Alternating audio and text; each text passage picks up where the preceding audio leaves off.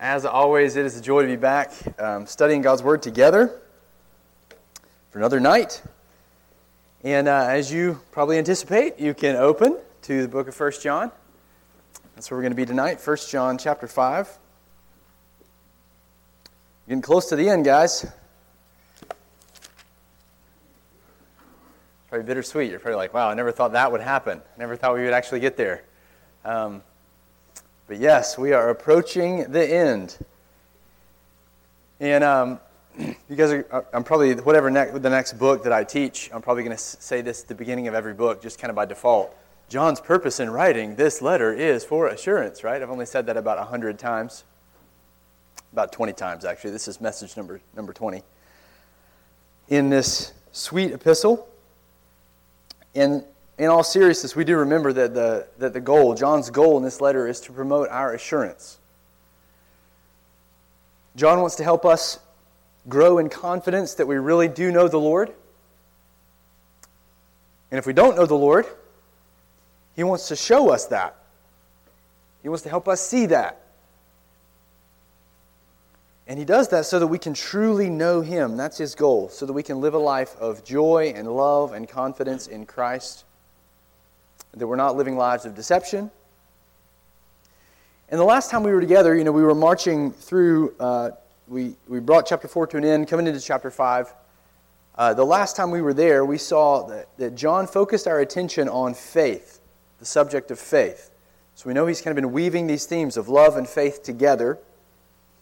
And he's really bringing it to a head here in chapter 5. And faith in Christ, like we saw, it holds everything in our lives together. So we said it's central to everything. Faith is the center. That's because faith is how we come to Christ. We come believing in Him, turning away from the things that we hoped in previously, and hoping in Him. And faith is how we grow in Christ. So it's how we come and how we grow. Or we could say it like this. In our conversion, we entrust ourselves to Christ.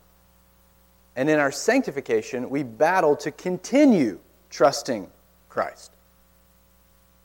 All right? So it's that initial entrustment and a continual entrustment to Him.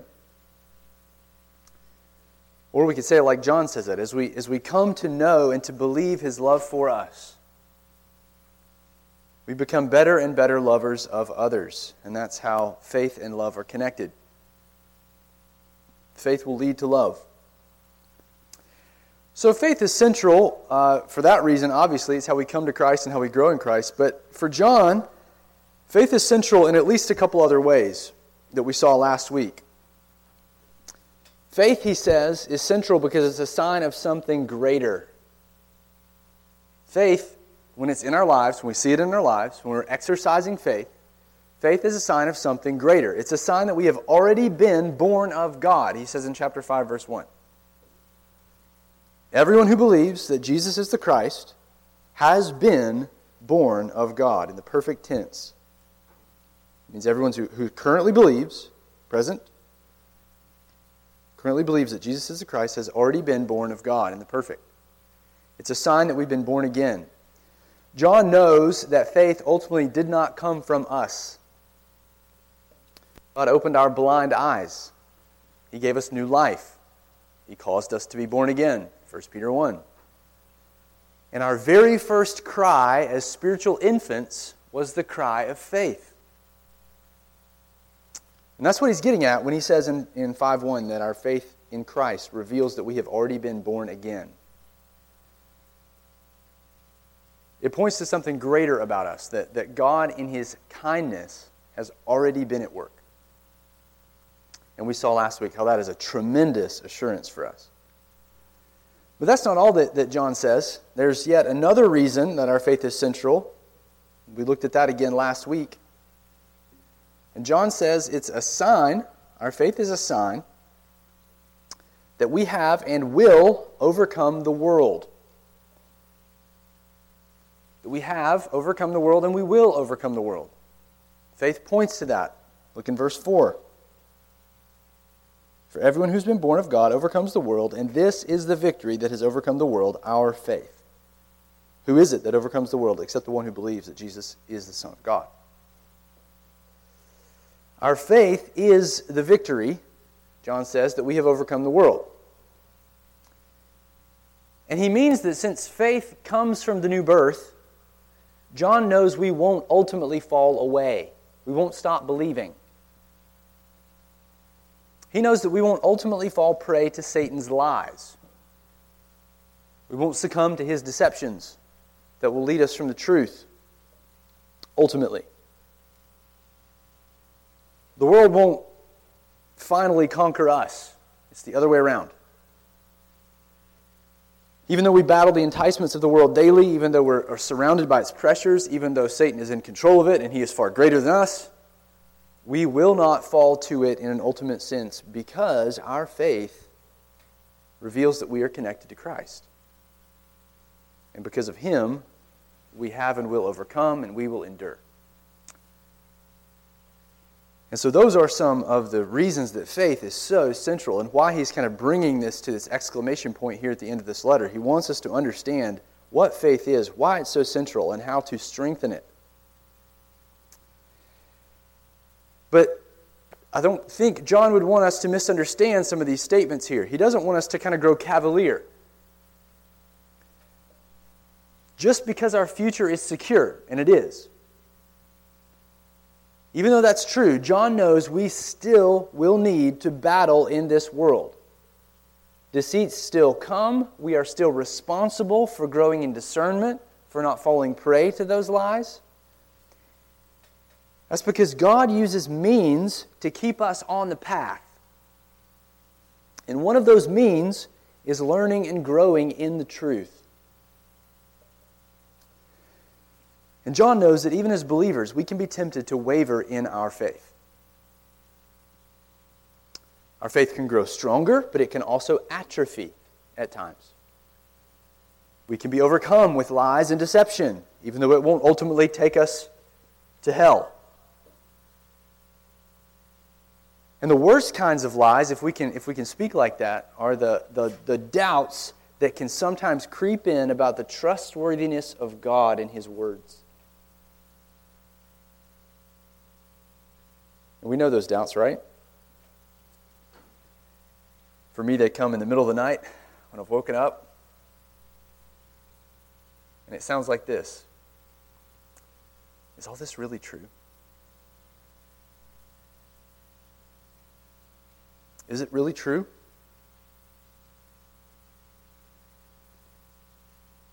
Was Jesus of Nazareth truly the Messiah?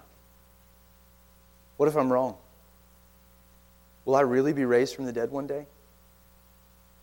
What if suffering comes? Will I deny Christ, or will I continue to confess Him in faith? These doubts can roll in, and often do, and sometimes feel like a tidal wave. So if we're going to stake our entire life on Christ, if we're going to stake our death on Christ, if we're going to truly entrust ourselves to Him, if we're going to live radically and sacrificially for Him in this life, we must be convinced about Him.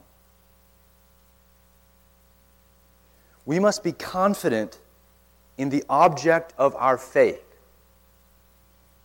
Or say it like this, we have to know the person that we put our trust in. And we can't be left to wonder about the significance of who He is, or what He's accomplished, or the truthfulness of His claims. And so tonight, John wants us to know that we have a sure basis, the most firm foundation imaginable.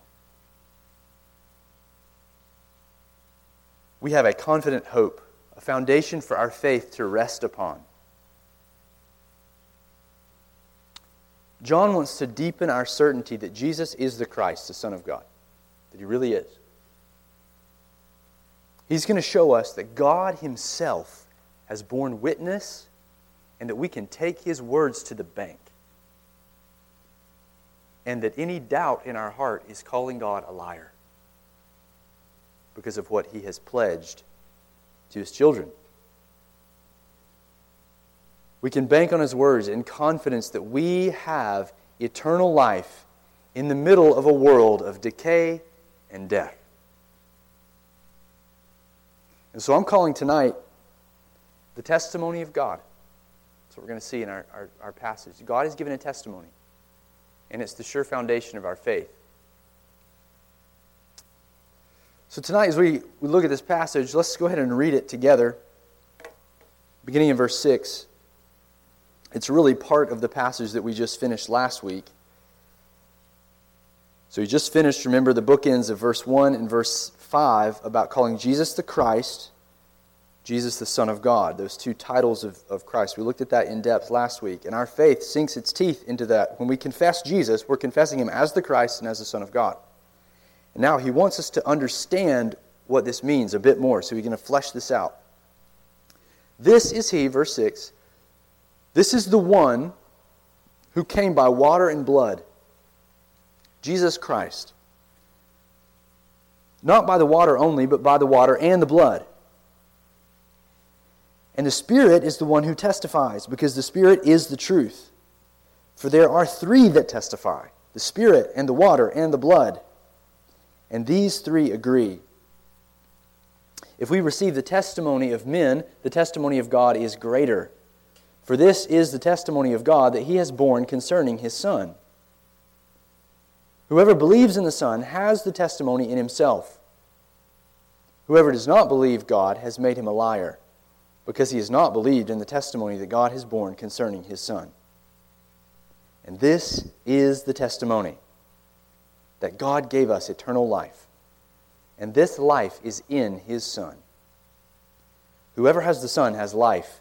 Whoever does not have the Son of God does not have life. I write these things to you who believe in the name of the Son of God, that you may know that you have eternal life. So this is the testimony of God. And in this passage, we're going to see that our faith has a sure foundation. And John wants to lay that foundation for us, give us something to sink our teeth into, to stand on, to live for, and die for. And so I've just kind of boiled this passage down. It's a pretty interesting passage, as you can tell by just reading it. There's a number of things that make this passage interesting. But I'm just going to boil this passage down into 4 assurances that John gives us to strengthen our faith. 4 assurances that John gives us about Christ and about the testimony that God has made to strengthen our faith. Because we need strengthening. We need to know what our foundation is. We want to shore up any cracks that we may see in that foundation. And here's the first assurance that John gives us. We could say it like this: Jesus fulfilled messianic expectations. This is going to take a bit of explaining, okay? We talked about this a bit last week when we looked at Jesus as the Christ, the Son of God. We explored that. You could probably, if you take notes, you can kind of look back and see those things. But John here is going to elaborate. And his first assurance for us is that Jesus has fulfilled messianic expectations. We've got to know that. That's what our faith sinks its teeth into. Look with me again in verse 6. This is He, or better, this is the one who came by water and blood, Jesus Christ, not by the water only, but by the water and the blood. So you're saying, huh? What's he talking about? As soon as we read this, we have all kinds of questions. What is he talking about when he says Jesus came by water and by blood? And why does he say not by water only and also by blood?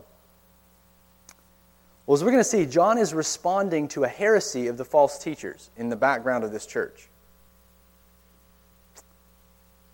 And even for us, we're going to see that this is John's shorthand way of saying that Jesus has fulfilled messianic expectations. So let me make a few of those observations for you to help you track in case you're a little bit skeptical, and then kind of put it all back together. All right, notice initially that John is now elaborating on Jesus. Okay? He calls him the one who came. This is the one who came. So who is this? It's referring to verse 5, Jesus as the Son of God. This is he who came by water and the blood. And then he tells us, Jesus Christ.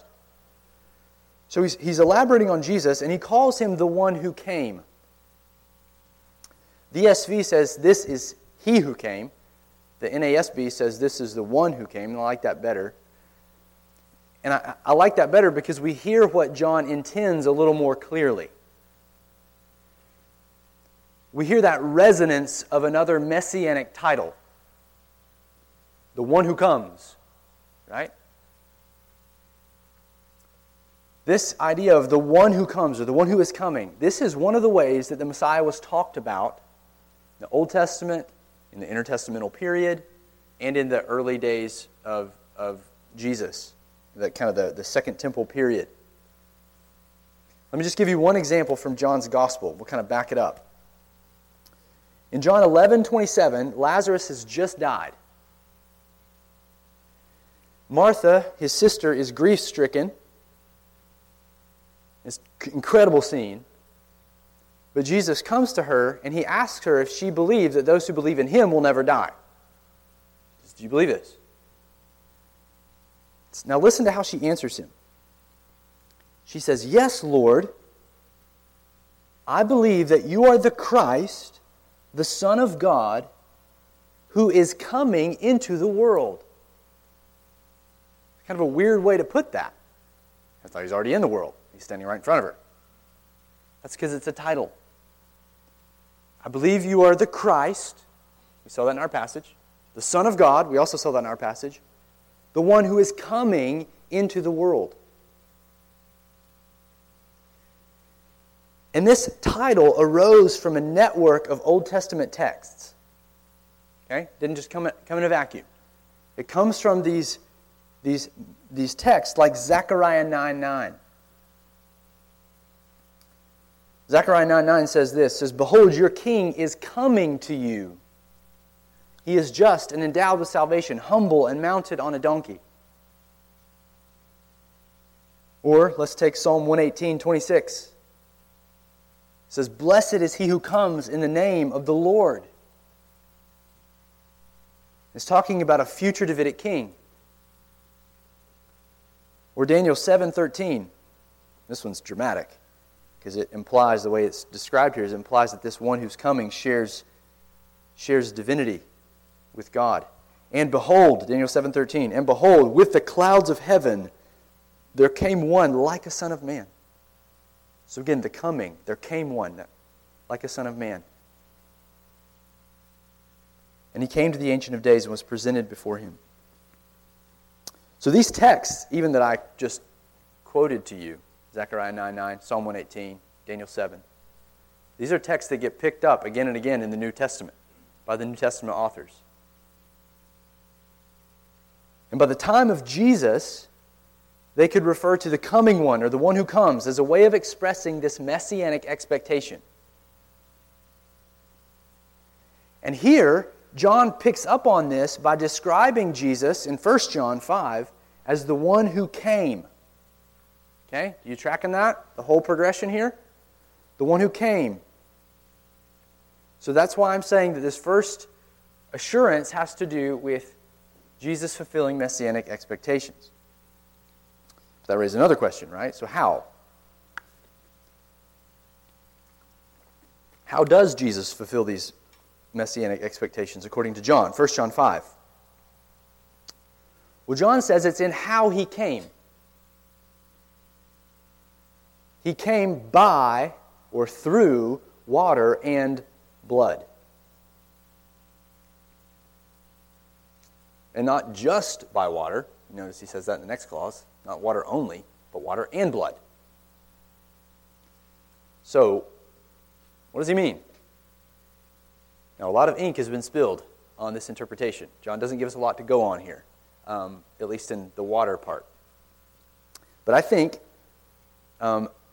we get a pretty clear picture. Obviously, his audience would have known more immediately than us because we're separated by couple thousand years. But for us, I think when we survey John and we see what he's doing and we understand kind of the flow of this passage,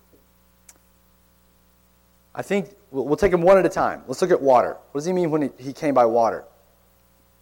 I think water is most likely a reference to Jesus' baptism by John. Jesus' baptism by John. Some people will think it's a reference to, they take water and blood together as a reference to the cleansing of his death. And they will point to John 19, where he was stabbed, remember?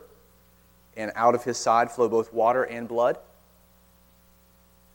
In that context, it's blood and water. And I think that's a legitimate interpretation, but I don't think that carries the weight of the interpretation that I'm giving you now. Because as you're going to see, you can apparently separate the two. You can apparently separate water and blood and believe in water and not believe in blood. So I'll talk about that more in a second. Water is most likely a reference to Jesus' baptism by John. Now at this point we might be tempted to think, what? Like, Jesus' baptism by John? Like what? Like that's fulfilling messianic expectations? Like of everything you could tell us? We're going to talk about that? Aren't there more significant ways that he fulfilled those expectations? Well, I don't think so. At least not. I think this is sort of the one that stands kind of at the front, at least according to the history of Jesus' ministry. It was at Jesus' baptism that he was initially identified by John the Baptizer as Israel's Messiah. He was identified publicly there as the Messiah. So, let's do this. Keep your finger, well, no, if you have a little, I don't care how you do it. Got paper, whatever. Mark 1 John 5, and let's flip back to Luke. Let's go over to Luke.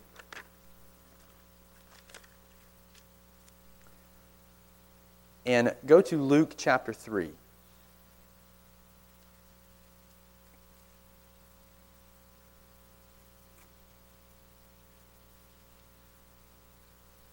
So I want to build this out a little bit and show you how the baptism of Jesus is really fulfilling messianic expectations.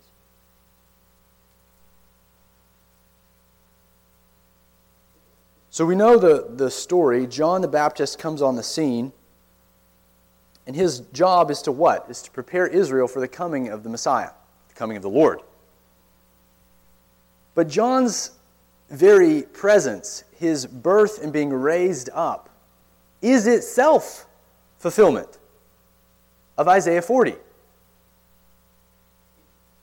He says so in Luke 3. If you look at verse 4, it talks about John's role, John the Baptist's role, and then he says, he's proclaiming a baptism of repentance for the forgiveness of sins in verse 3. Now verse 4, as it is written in the book of the words of Isaiah the prophet, the voice of one crying in the wilderness, prepare the way of the Lord. So John himself came in fulfillment of Isaiah 40 to prepare the way for the coming of the Messiah. So then you keep going, you see him preparing the people through the rest of the first half of that chapter. Then verse 15, as the people were in expectation, so they were, okay, John's here, he's proclaiming this repentance and baptism. They were all questioning in their hearts concerning John, whether he might be the Christ. So clearly we've got some messianic expectations coming because John's on the scene. And John answered them all, saying, I baptize you with water, but he who is mightier than I is coming, the strap of whose sandals I am not worthy to untie. He will baptize you with the Holy Spirit and fire. His winnowing fork is in his hand to clear his threshing floor, to gather his wheat into his barn, but the chaff he will burn with unquenchable fire. So with many other exhortations, he preached the good news to the people. Okay, a little parenthetical note here in verse 19. Now verse 21. Now when all the people were baptized, and when Jesus also had been baptized and was praying, the heavens were opened, and the Holy Spirit descended on him in bodily form like a dove, and a voice came from heaven, "You are my beloved Son, with you I am well pleased."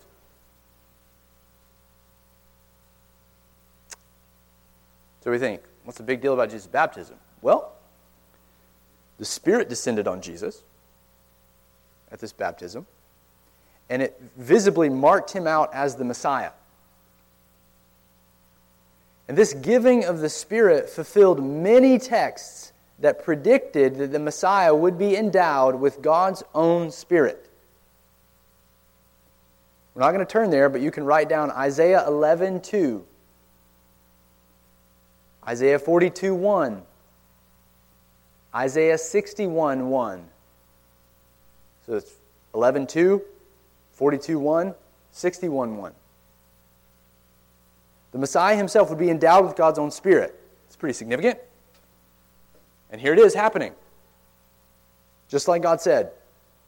Then as the Spirit rested on Jesus, God the Father didn't want to leave anyone guessing about the significance of what was happening. So he audibly confirmed that Jesus is his beloved Son, in whom he is well pleased.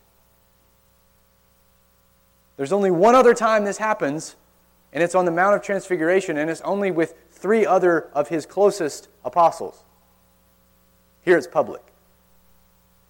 This is arguably the most public attestation from heaven of the significance of Jesus and his messianic status at the baptism. And when God says this, when he calls him his beloved Son, and he says he's well pleased, he's delighted in his Son, he is merging 2 significant texts in the Old Testament. Psalm 2, "My Son, today I've begotten you." Psalm 2, and Isaiah 42:1. It's about his delight being in his servant. These 2 texts were common to be viewed together during this period in this milieu, this first century. The rabbis would bring these together and talk about Jesus, or not Jesus, but would talk about Messiah in those terms. And here God is echoing that himself from heaven audibly to his audience. So this marks Jesus out at the very beginning of his ministry as the Son of God. All right? He's the Son of God. And the genealogy, again, Luke doesn't want us to miss that. Verse 23, Jesus, when he began his ministry, was about 30 years of age, being the son, as was supposed, of Joseph, and then daisy chain it all the way down to verse 38, the son of Enos, the son of Seth, the son of Adam, the Son of God.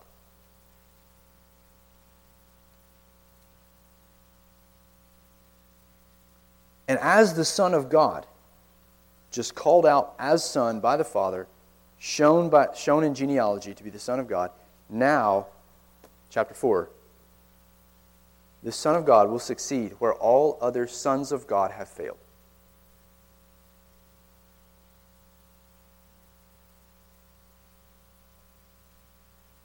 Israel before Jesus, and Adam before Israel.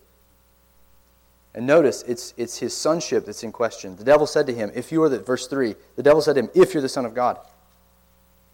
Verse 9, again, "If you are the Son of God."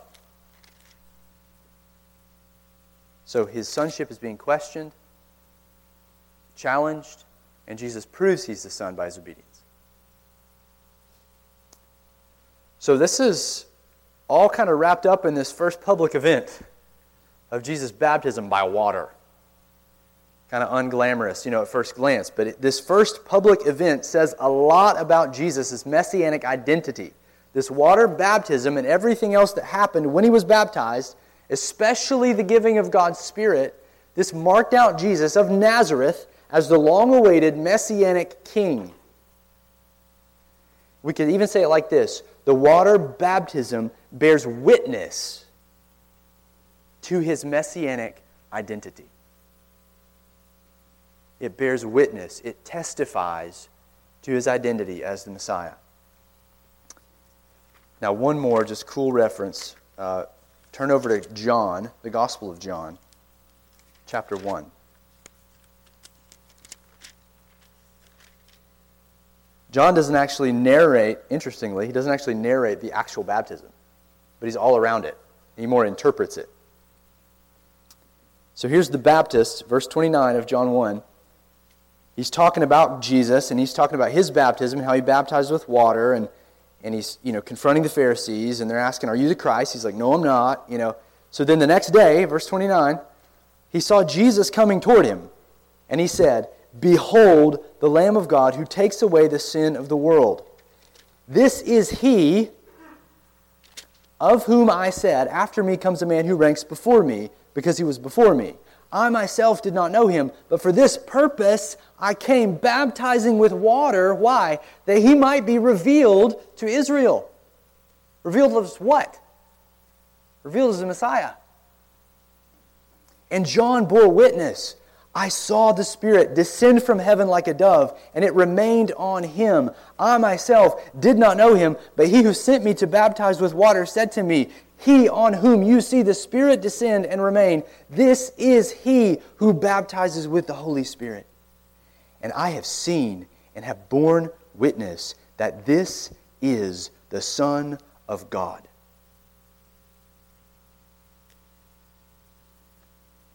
Let's talk about his baptism, the beginning of his ministry. So that's the first evidence that John draws attention to. The first evidence of this messianic status. You can turn back to 1 John 5. He draws attention to the fact that Jesus came as Messiah by water. But it's not the last thing he says. He says he also came by blood. Now this one's easier. Blood is certainly a reference to Jesus' substitutionary and atoning death. It's a reference to his death. And in many ways, his death is the very climax of his ministry. It's kind of like bookends. You've got the baptism on the front end and the death on the back end. And it's his death. His death is what accomplishes our forgiveness. And John's already told us in this letter, back in chapter 1, verse 7, he's already told us that the blood of Jesus does what? It cleanses us from every sin. From all sin. So in other words, Jesus' death provides the ultimate atoning sacrifice. That final propitiation that ushers in the new covenant when God remembers our sins no more. And it's his death, too, that dramatically identifies him as God's Messiah. So we think, okay, well, how does that work? We've preached an entire message on this back when we did our What is the Gospel series. So I'm not going to repreach it here, but I'll give you the highlights. All right? Isaiah 53 is the obvious choice. And it's the one that the apostles are quick to draw our attention to. There, this Messianic king is the one who will be crushed by God for the sins of the people, and he will rise again. He will justify those who believe in him. And in the Gospels, at Jesus' trials and in his crucifixion, there are a number of allusions to this incredibly significant prophecy of Isaiah 53. It's kind of a given. So far from disproving his messiahship, like the Jews of his day would have thought, you can't have a crucified Messiah, Isaiah 53 stands to differ. And beyond Isaiah, there are a lot of allusions to the Psalms when Jesus is crucified. Especially to those Psalms that are written by David. Now, why would that be? That's because the Messiah was predicted to be another David, or a new David. In Jeremiah, let's give you some examples of this. The Messiah there is he's just called David. Jeremiah 30, verse 9. Just called David. I mean, it's clearly not David, because it's written way after David, but he calls the Messiah David. In Ezekiel, he's called my servant David. In Ezekiel 34, 23, and 24. Also in chapter 37, in verse 24 and 25. So Ezekiel, he calls him my servant David, even though it's way after the historic David. And in Hosea 3:5, he calls this Messiah David their king. These prophets are not referring to the first David, but they're referring to the final one. And they call him not just the Davidic king, but David himself. Why is that? Because his life, this is it, his life will resemble David's life. There will be parallels, in other words. His life will fit the pattern of David's life. Well, how so? Well, David suffered before he was raised up. Remember? He was anointed as king. Then what happened? Hunted by Saul for a number of years. Lived in the wilderness. Constantly was crying out to God. Constantly was writing psalms of lament about how he was hunted.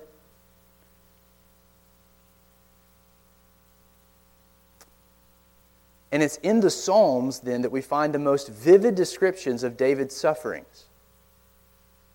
And that's how we find the Psalms quoted again and again during Jesus' passion.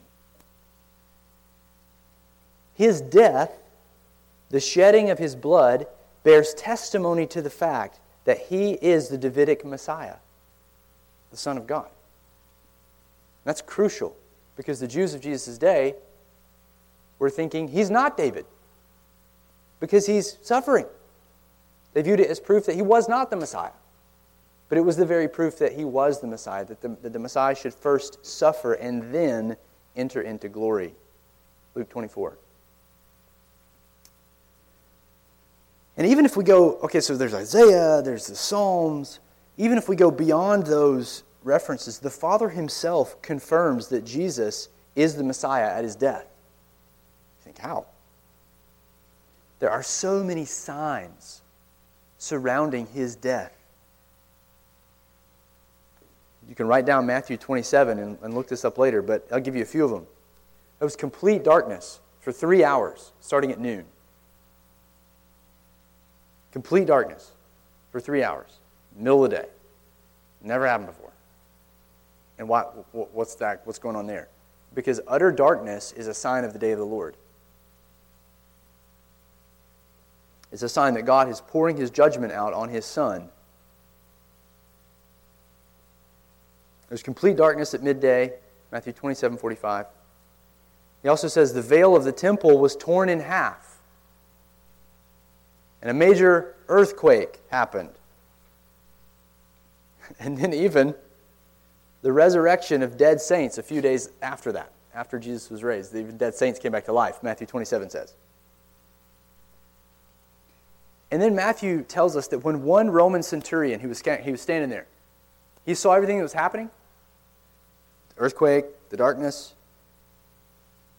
He was amazed, and he said, truly, this was the Son of God. He got the point of the signs. This Roman pagan understood the point of the signs. So when John says here that Jesus came by blood, he's getting at the fact that his messianic identity is confirmed by his death. The way he died, the significance of what happened at his death. Now, before we leave this point, I want you to notice that John is emphatic about the blood here in this text.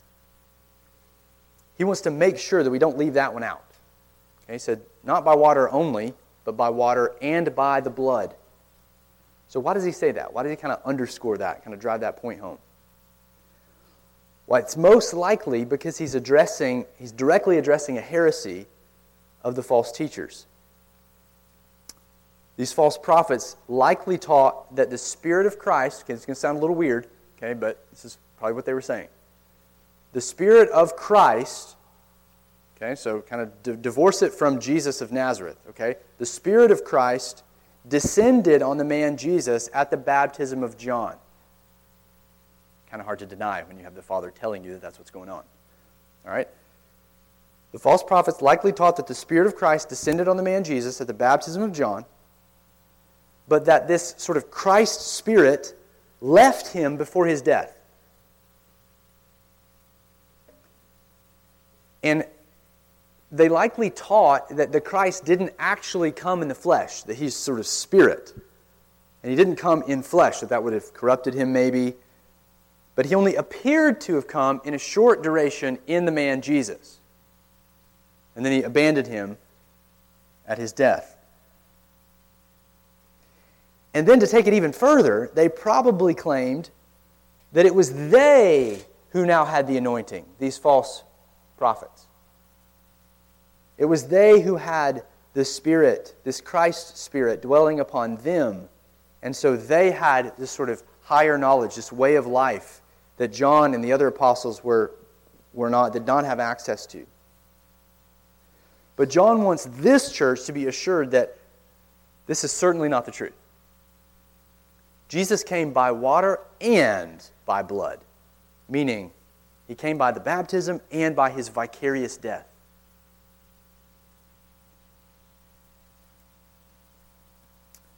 So, what's the significance of this? This is my longest point, by the way, tonight, so rest assured. John wants us to realize that we have something to sink our teeth down into. We're talking about believing in Jesus. Jesus of Nazareth, from the beginning to the end of his ministry, is confirmed as the Messiah, as the Son of God, as the one who stands in Adam's place and is going to reverse the cosmos. Do you realize the claims of Christ? They're cosmic in scope. They affect every person. They affect every country.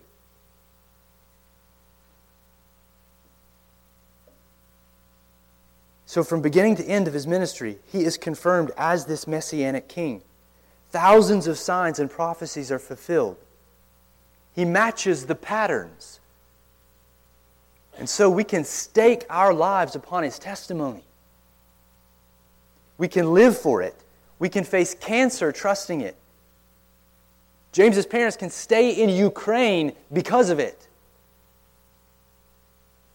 We can all enter into the shadow of death holding on to it because, as we're going to see, we can be confident we're going to come out on the other side in eternal life, in a resurrection, because the foundation's sure.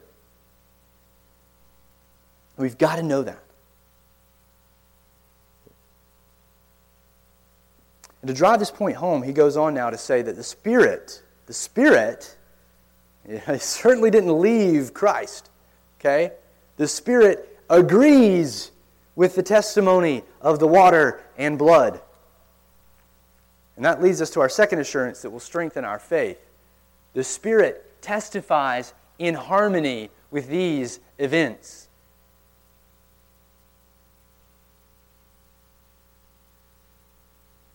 Look with me at the end of verse 6.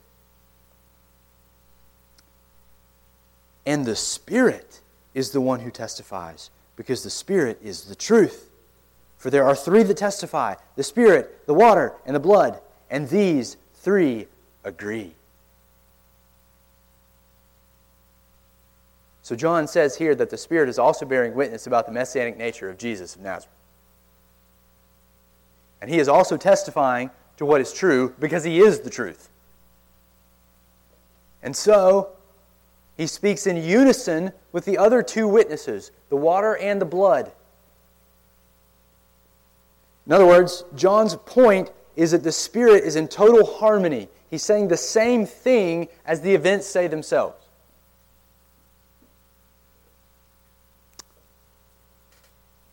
But let's press this a little further. Let's get a little more precise. What does John mean when he says that the Spirit testifies or bears witness? Is it in the same way as the events? We can put it differently. What's the Spirit's unique role in this testimony? And how does this bring us assurance? How do we sink our teeth into this, okay? Well, to answer these questions, we need to pan out a little in John's writings to see what he actually says about the Spirit's role. Okay? And you can either write these down or you can ask me for my notes later, because I don't have them on the screen. All right, I'll give you a couple. In John 15, he tells us, number one, that the Spirit bears witness specifically about Christ. So that might seem like a duh statement, but John 15:26, the Spirit bears witness specifically about Christ. Meaning that he reveals to the human heart that Jesus of Nazareth really is the Christ. Like that's what he's doing. He's the agent, in other words, he's God's agent who opens our blind eyes. That's because, number two, the Spirit convicts the world of sin, righteousness, and judgment. John 16:9. The Spirit convicts the world of sin, righteousness, and judgment. John 16:9. That's what John goes on to tell us about the Spirit in chapter 16. His testimony is a convicting testimony. He takes God's historic revelation and he impresses it subjectively on people's consciences. That's how the Spirit testifies. But John also says he'll do something in particular for the apostles. All right? Number three, he says that the Spirit will guide them into all truth. The Spirit will guide them into all truth. John 16:13 through 15. He will take what he hears from the Father and declare it to them, Jesus says. This means that after the ascension of Christ, that the Spirit's ministry to John and the other apostles would be to clarify the truth about Jesus to them. That's his role. He would help them see the full implications of who Jesus is and what he's done, and he would reveal these things to them so that they could accurately bear testimony too. John 15:27. The Spirit reveals truth to them, the truth about Christ, guide them into all truth about Christ so that they can accurately bear testimony as well. But the Spirit's ministry doesn't stop there, just with the apostles. His powerful testimony about Jesus is applied to us too. John has already taught us that, number 4, the Spirit grants us knowledge about the identity of Jesus through the teaching of the apostles. The Spirit himself grants us, you and I, knowledge about the identity of Jesus through the teaching of the apostles. He's already taught us that. 1 John 2:20. He says that we too have the anointing. Another reference to the Spirit. We too have the anointing, which means that each one of us, he says, have knowledge about the true identity of Jesus. 1 John 2:20. So why do we have this knowledge about Jesus? Because we've been anointed by the Spirit. That's his rationale. We've been given the Spirit. He's been graciously given to us as a gift so that we can understand. Later, in chapter 4, verse 2, John says something similar. He says the Spirit helps us confess the right thing about Jesus. Right? And then to come full circle, the evidence, just kind of bring all this together. The evidence that we possess God's Spirit is the fact that we listen to the apostles' teaching in chapter 4, verse 6. He says, whoever knows God listens to us, and whoever is not from God does not listen to us. By this we know the spirit of truth and the spirit of error. So how do we know the spirit of truth in a church? When they're paying attention to the apostles' teaching.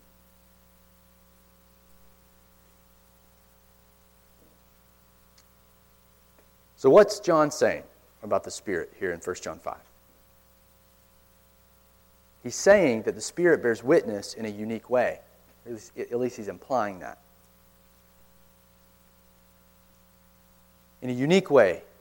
He's the great teacher who interprets the Son, who interprets those events to the church and to the world. And we could say that's the Spirit's unique role in his testimony. Now let's think about why this is so incredible. It means then that if we've recognized Jesus as the Messiah, if we've said yes when we heard about him, to John's teaching about him, it shows us that the Spirit has already been at work in our hearts. Our hearts say yes because he has testified to it. Our hearts are convinced because He has been mercifully convicting us. And we can be assured that He will guide us into all truth. Do you realize that our hope in staying faithful to Christ is that fundamentally rests on the fact that God has given us His Spirit?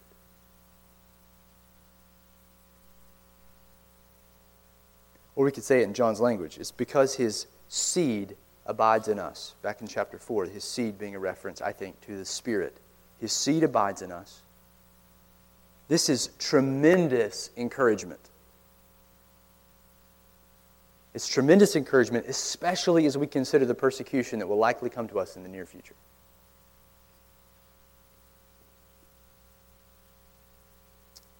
Why will we stand faithfully? It's not because we're strong. I would forsake Christ in an instant if it weren't for the operative power of the Spirit in my life. It's not because we're strong, but because of this inner testimony from the Spirit. He won't let us ultimately deny Christ. His testimony is too powerful. It's His power, not ours, that gives us confidence and hope. Now, how many of you, I'm curious, complete side note, you ready? How many of you have a King James or a New King James version tonight? Raise your hand high. All right, 3 of you, 4 of you. If you have questions about this, you're like, hey, you're skipping verses, man. What's going on? You thinking that? Come talk to me, okay? Because it's too big of a can to get into right now, and I'm already running late. All right? You guys don't want to be here for an hour and 20 minutes. So, suffice it to say that there are 2 different streams of traditions of the texts that stand behind the translations of the New Testament. The Textus Receptus is the stream that stands behind the King James and the New King James. And there was an insertion into the Latin Vulgate. I'm getting into it now, all right? There was an insertion, sort of an allegorical interpretation, because this is such a difficult text to interpret. What does he mean by water and blood, spirit? How does that work together? They interpret it sort of allegorically as the Trinity. So there was, at the end of verse 7 and kind of beginning of verse 8, there was something inserted here, and it's not original. It's actually a very interesting, kind of funny story for how it happened. But immediately when you start talking about these things, you kind of have to get into the reliability of the New Testament manuscripts. So we can talk about that. So if you have that translation, you want to learn about that, you want to know about that, what's going on, even if you don't, and you're just kind of curious, we can chat. But that's all I'm going to say about it right now. Okay? But I just wanted to at least open and close that can really quick. Give you a little whiff of what was inside, and then we're moving on. Okay? We have a reliable text. Okay, amen. Now, you guys are like, yes, keep moving. These first 2 assurances, okay, they are headed somewhere. These witnesses, okay, the Spirit, the blood, the water, they make up the very witness, get it, of God Himself. And this leads us to our third assurance. It's that God Himself bears witness, and He is the most compelling of all witnesses when you compare Him to humans. God Himself bears witness, and He is the most compelling of all witnesses. And this is another assurance that we can sink our teeth down into in the midst of doubt. Look with me in verse 9. If we receive the testimony He has borne concerning His Son, if we receive the testimony of men, the testimony of God is greater. For this is the testimony of God that He has borne concerning His Son. Whoever believes in the Son has the testimony in himself. Whoever does not believe, God has made him a liar, because he has not believed in the testimony that God has borne concerning His Son. So the point of these verses is that God Himself bears witness, and He is the most compelling of all witnesses. John has now brought his argument to a logical end. he's essentially saying that these witnesses that he's just talked about, the three, that they all amount to one witness. One overarching, incredibly significant witness, and it's God. I don't think he's adding a fourth witness to sort of the stand, you know? I think he's saying that this is God's way of witnessing to his Son. He's saying that the Spirit, the water, and the blood are all part of this one witness that God's bearing concerning his Son. It's the exclamation point of his argument, in other words. But he wants us to see something in particular so that we're assured. He makes the point, not just that God's the witness, but he makes the point that it's easy for us to receive the testimony of people. It's easy to receive them, especially when a few of them agree about something. And if that's the case, and it is, his point is, how much more should we receive and be assured about God's testimony when all these things stand in agreement? His testimony is greater. You see that in verse 9? How's it greater? Well, for starters, God has never, ever lied. Ever. He's never led anyone astray. He has never given false information. It is an impossibility for God. He's only ever told the truth. And here, John is saying that his testimony, this testimony, the testimony preached by the apostles, the testimony confirmed by the Spirit, the testimony preached by the life and death of Jesus, this is God himself testifying about his Son.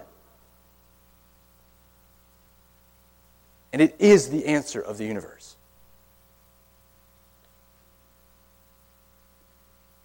So this means that we should, number one, wholeheartedly commit to Jesus in faith, staking everything upon him. This is a moral imperative. Because God is proclaiming, testifying to the truthfulness of Jesus. We don't invite people to faith in Christ. We command them to believe.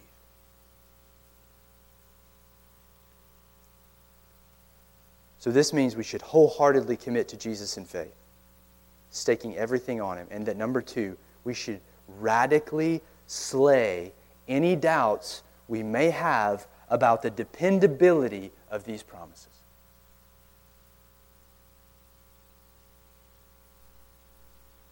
When you hear things creeping up in your heart, is this really true? Can I really depend on God to come through for me? Will I really be raised from the dead? Will the kingdom really be better than this life? Will I really be rewarded for righteousness? Can I really trust him in this moment when it seems like everything's going against his promises? Remember that he has declared these things to be so. And slay those doubts now. He is the greatest witness, and he has never failed to fulfill any of his promises. Ever. And John wants us to feel this weight because he helps us understand what's at stake in accepting or not accepting God's testimony in verse 10. And as a side note, okay, again, verse 10, if you want to mentally think about this, it should have a parenthesis around it, if you just want to kind of parenthesis verse 10, because it's sort of a slight aside in the argument. It kind of breaks his thought from the end of verse 9. So if you, just real quick, if you notice, he's about to tell us what God's testimony actually is in verse 9. He's like, and this is the testimony of God that he's born concerning his Son. And you're like, where are you going? And then he breaks off in verse 10. But then notice he comes back in verse 11. And this is the testimony. Here it is. Let me tell you. That God has given us eternal life. So he doesn't quite complete his thought in verse 9. And he kind of leaves us hanging until verse 11. So verse 10 is kind of this parenthesis. But it doesn't mean it's not important. Because he wants to kind of bear down on us in verse 10. To help us feel the weight He's showing us what's at stake to motivate us to fight our doubts. And if we're not believing Jesus, to believe in Him. He says if we believe God, we have the testimony in ourselves. He's going to tell us that that's eternal life in a minute. But notice what he says next. If we don't believe, we make God a liar. How so? Because God is testifying about His Son that He's the Messiah, that He can bear the weight of our sins, that He will lead us into resurrection life. If we doubt Him, we run the risk of accusing God that He is not trustworthy.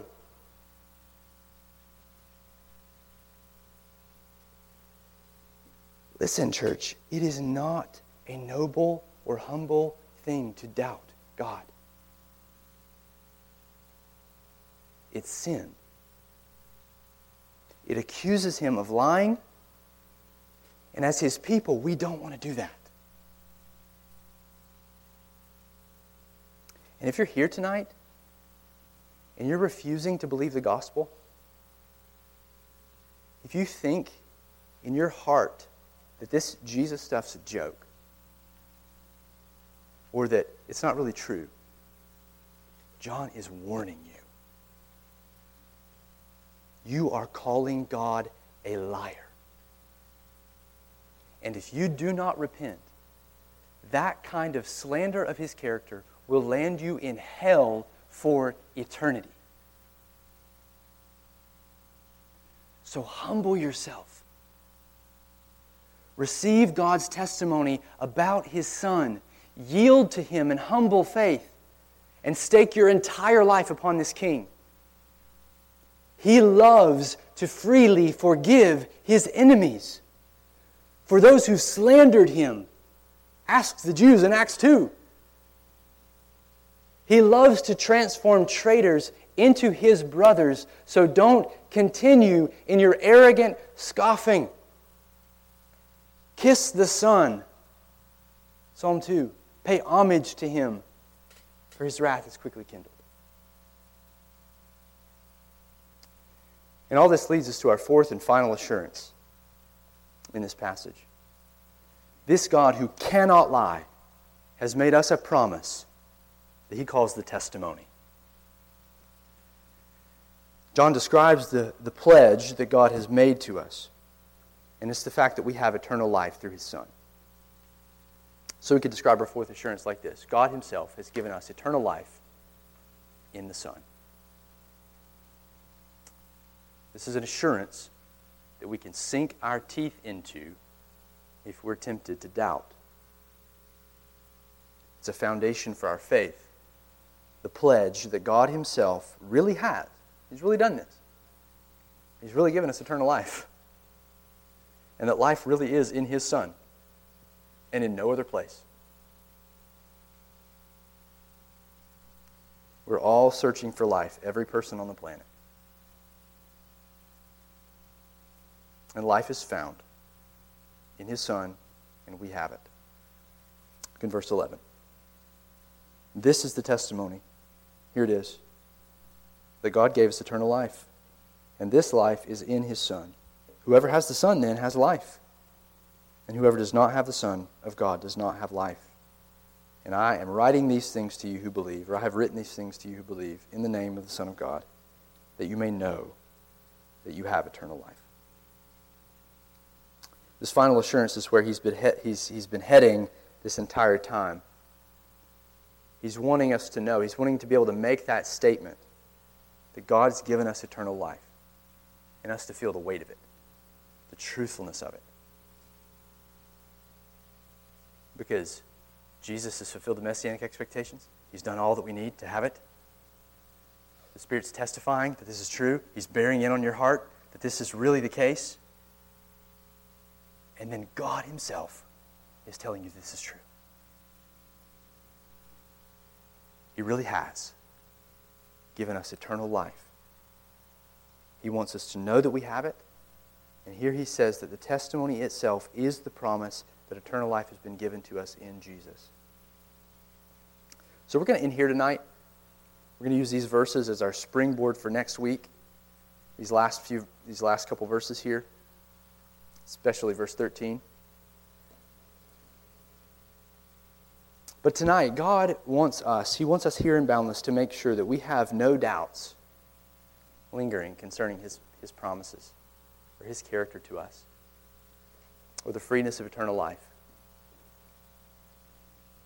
And so if those doubts are in your heart, we're happy to chat, happy to talk about those things, kind of help you triage. If you're not a believer and you want to become one, we can talk about that too. That's a great thrill of our hearts. So if you have questions, as always, let's chat. But these are 4 giant assurances that lead to the strengthening of our faith that we can sink our teeth into and live lives in obedience to God. All right, next time we're going to look at what faith produces, or what we might call it the fruit of faith. Here are these things that we get because we believed God. There's a confidence that starts building toward Him, and answered prayer, all kinds of really interesting things, encouraging things. So we'll look at that next time. All right, let's pray.